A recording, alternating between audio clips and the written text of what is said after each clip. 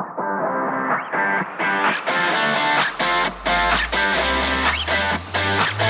I'm Darren Ride. And I'm Tim Beadle. Welcome to Disciple Making.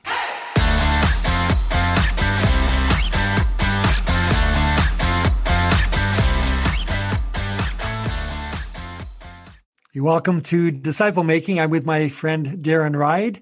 I'm Tim Beadle, and today we're going to be looking at daily rhythms, or the habits, just down-to-earth habits that we need to establish to find ourselves, as it were, in the middle of God's will when it comes to being a disciple maker, making disciples that make disciples. So Darren, you've been doing some work on this, and I've got a few notes that I've been thinking through. So why don't you start off, and we'll see where we end up today.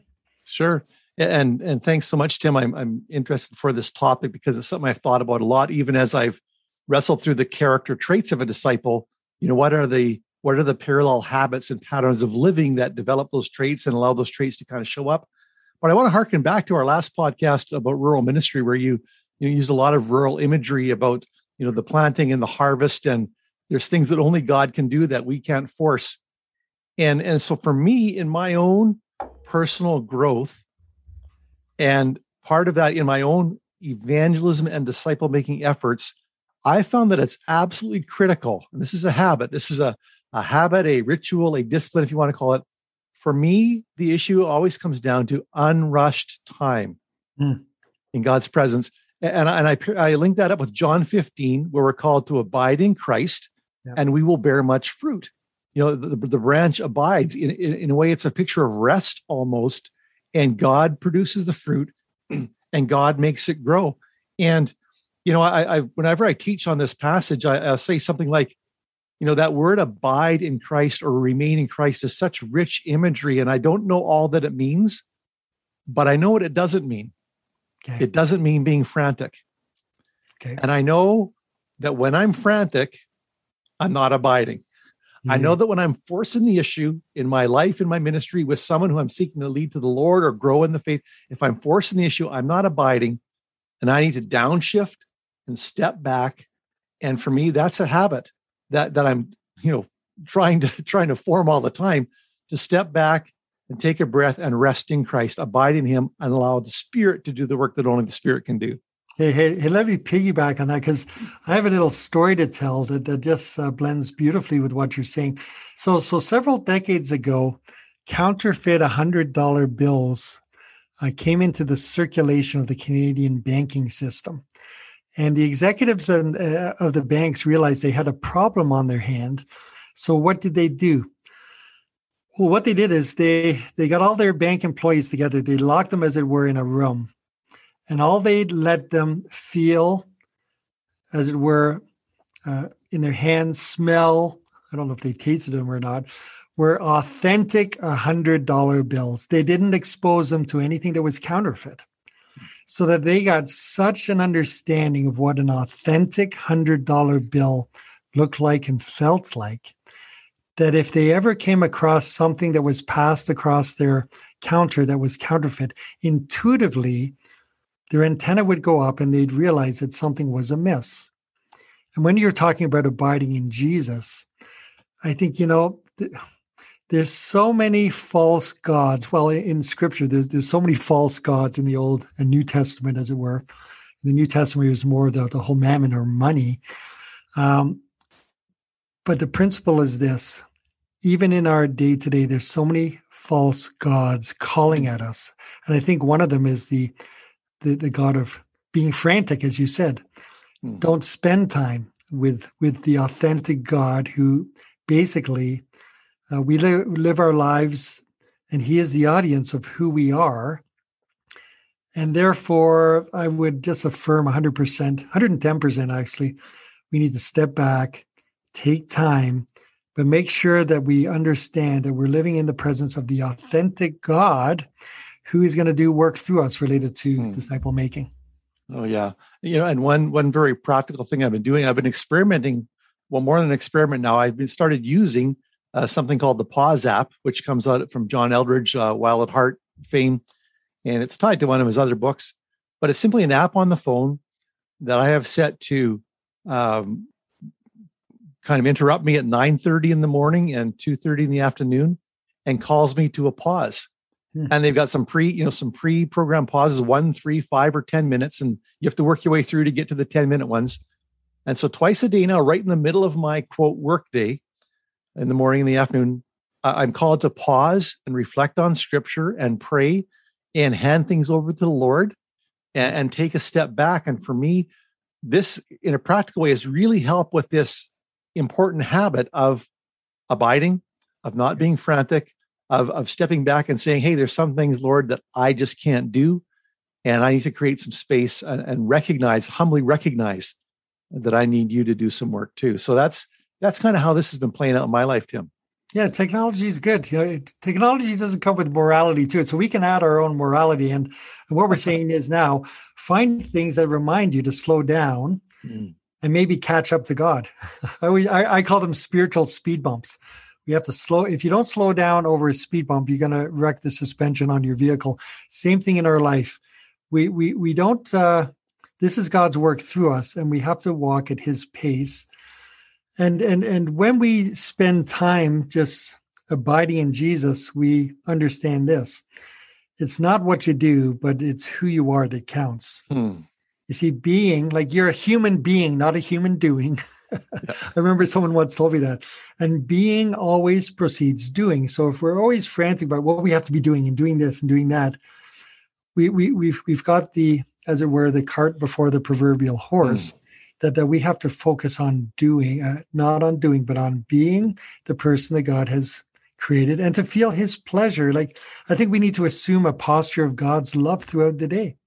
Just like you get dressed every day, as it were, the Bible tells us to clothe ourselves, as it were, with certain attributes, and one of them is love. And when we abide in Jesus, we understand that he loves us as dearly loved children, and then others. And so, Colossians 3 tells us to set our hearts on things above. And so that's a practice that's, because I'm type A personality. When I wake up in the morning, in my mind, it's like a bunch of monkeys just discovered a new banana tree, as it were.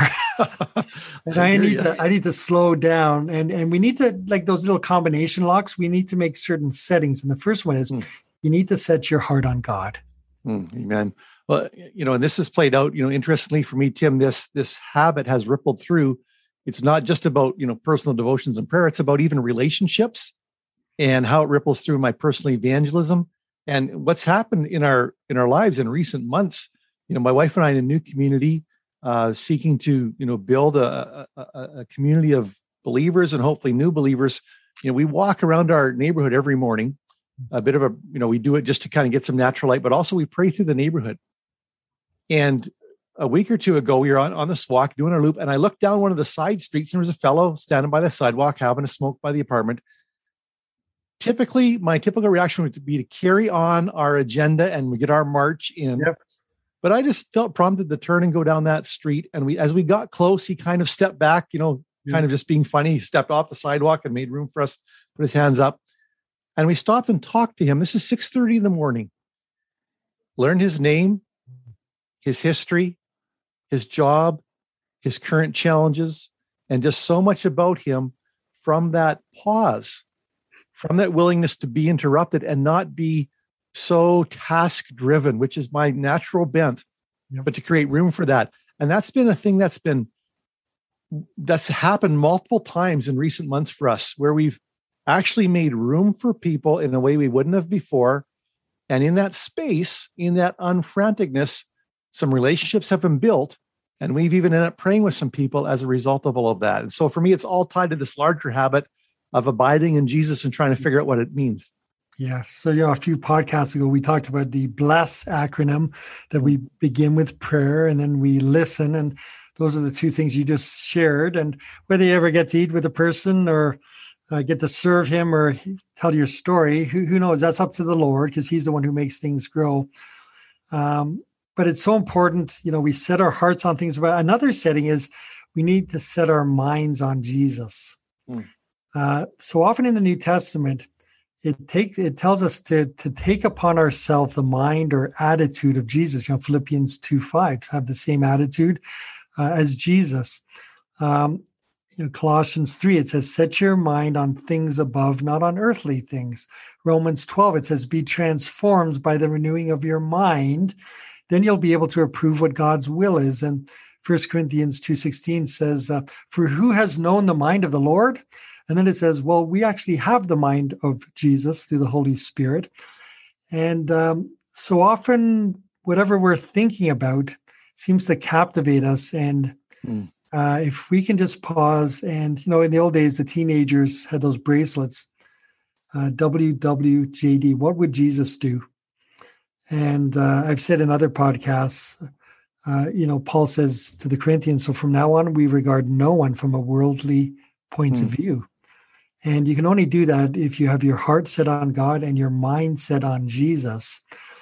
And so that's the combination. The first setting is set your heart on heavenly things, on God. Number 2, set your mind on Jesus. And then the third setting is actually our lives, because now we're set to walk and allow God to work through us, type of thing. Oh, yeah. No, that's good, Tim. I think, we could so easily on this topic of, habits or disciplines of a disciple maker go into the spiritual disciplines, which are valid and true, but those are means to the ends that you're talking about and that we're talking about here. The ends are to be, filled with the Spirit, directed by the Spirit, hearing the voice of the Lord and responding. And the spiritual disciplines, which may well be habits, obviously time in the Word and time in prayer, they are a means towards that, intimacy with the Father. We're like Jesus, we're doing what we hear the Father doing and saying. Yep, exactly. I think we just have to simplify things, sort of dumb down all of this pressure that the church pushes on people to, the Great Commission. And, if we just start every day by looking to the Lord and then looking around us, I believe the Lord every day gives us opportunities to bless people. I've spoken before that we are blessed to be a blessing, and to bless means to show favor, to give protection to, or to pass on a legacy or an inheritance. And every day, practical opportunities come for us to simply respond to others through the eyes of Jesus, through the mind of Christ, and to bless people. And when that happens, it opens up all kinds of doors. So I'm always thinking of that verse. So from now on, I regard no one from a worldly point of view. That's a habit in my mind now. Because when I go places, I've reflected on that and what it means to have the attitude of Jesus, that I just try to consider where people are at, perhaps in their spiritual walk with Jesus. Yeah. The whole blessing principle, not just the acronym, but the principle of blessing people. One of the first things we do in training people in our group here for personal evangelism is to be active encouragers, to speak encouragement to people in their lives and even people they bump into. And my wife took it, another level up recently, where she really was feeling convicted about her attitude towards a public employee who had a very gruff and abrasive attitude. And so my wife actually put together a gift for the workers in that office. And when she went in, thanked them for what they were doing through COVID and everything else, and gave this gift and just, and a note and encouragement. And the lady's jaw dropped and, called other worker out to the front and had a chat about that. And the whole demeanor of this person has changed, which was not the intent, but now, my wife is her favorite person who comes in there, but really just how we have the power with the Spirit in us through the gift of encouragement and blessing to change a context, to change an atmosphere. It's so even with waitresses, we go out for breakfast and try to say something encouraging to them in that morning. And it changes their demeanor. And it's part, I think, of being salt and light. It's part of being representatives of Jesus. And so for me, there's this habit of abiding in Christ and resting Him. But the other kind of wing of that plane is then representing Jesus. When I go out into the day and actually showing what it's like to love people and to care for people and to be a blessing. People liked hanging out with Jesus. That always challenges me. And so I think part of it was that He probably encouraged more than He rebuked.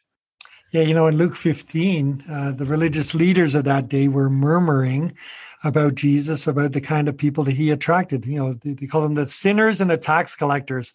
Can't get much lower than that. But, why were they attracted to Jesus? Because he had time for them.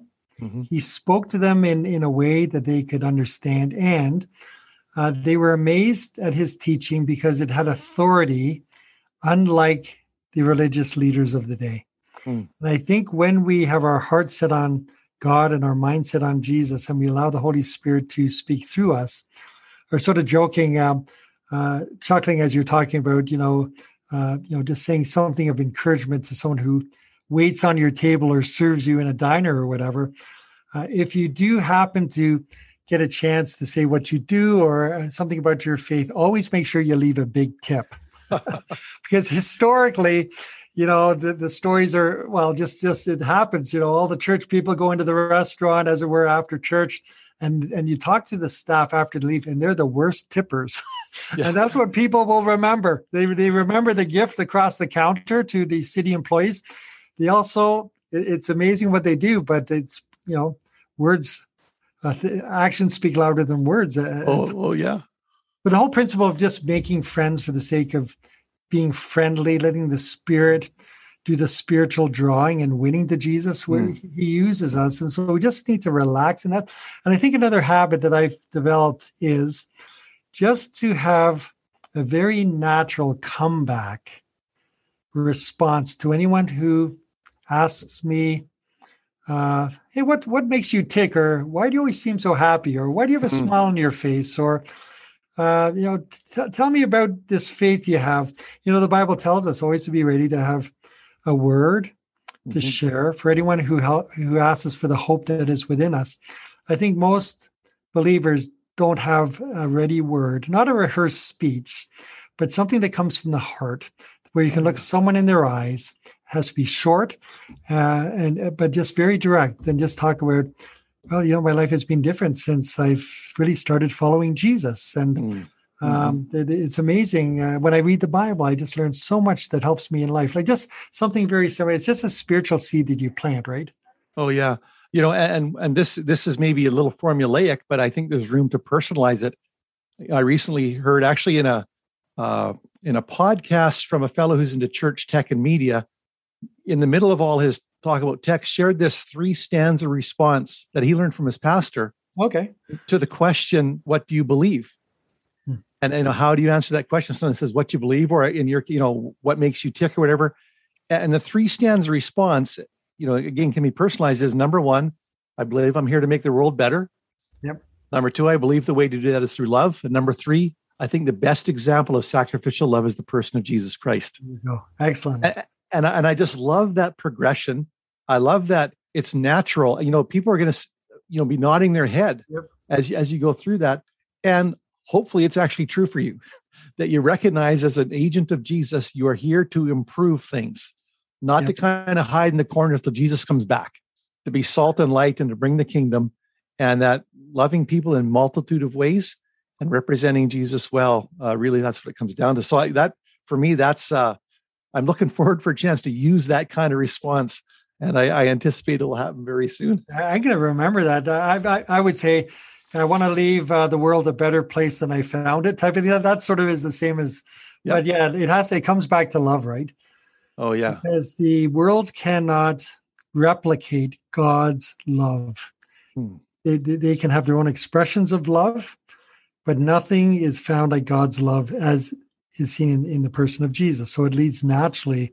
No, I really like that. I'm going to actually write that one down. Oh, it is a keeper. I actually put it together as a little training for our group, just so we remember. And people are all over it because they can see this is actually workable. It's actually usable. Tim, you meant talk about love and people there. Just this morning before we got on, I recorded the audiobook portion of DNA on the chapter on loving people.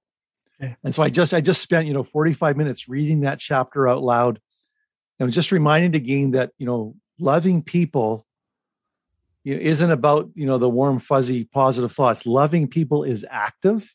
Yep. And loving people means that we act in their best interests, that we act for what is best for them presently and into eternity. And that challenged me to look at people and think what is in their best interest right now. and how can I contribute to that? It's part of that I think outward focus, which is another, I think, habit of a disciple maker. Yeah, in reading through your book, I've copied some of the things that you've said on love. So I'll say something personal and then something more for the church. You said in your book, loving people is an extension of and proof of our love for God. So loving people is an aspect of loving God.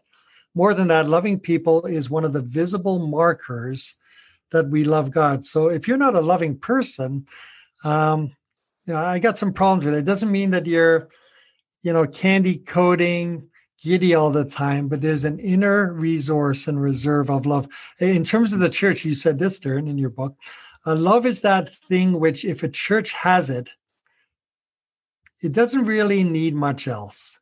But if it doesn't have it, whatever else it does have really doesn't matter much. So I thought that's a quote from Haddon Robinson, I believe. Okay, fair enough. Yeah. The great preacher, Haddon Robinson. Yes. Yeah, so those things, if you want to meditate on stuff, meditate on how much God loves you. When was the last time that God really was so personal to you? It's like the father who ran to the prodigal son.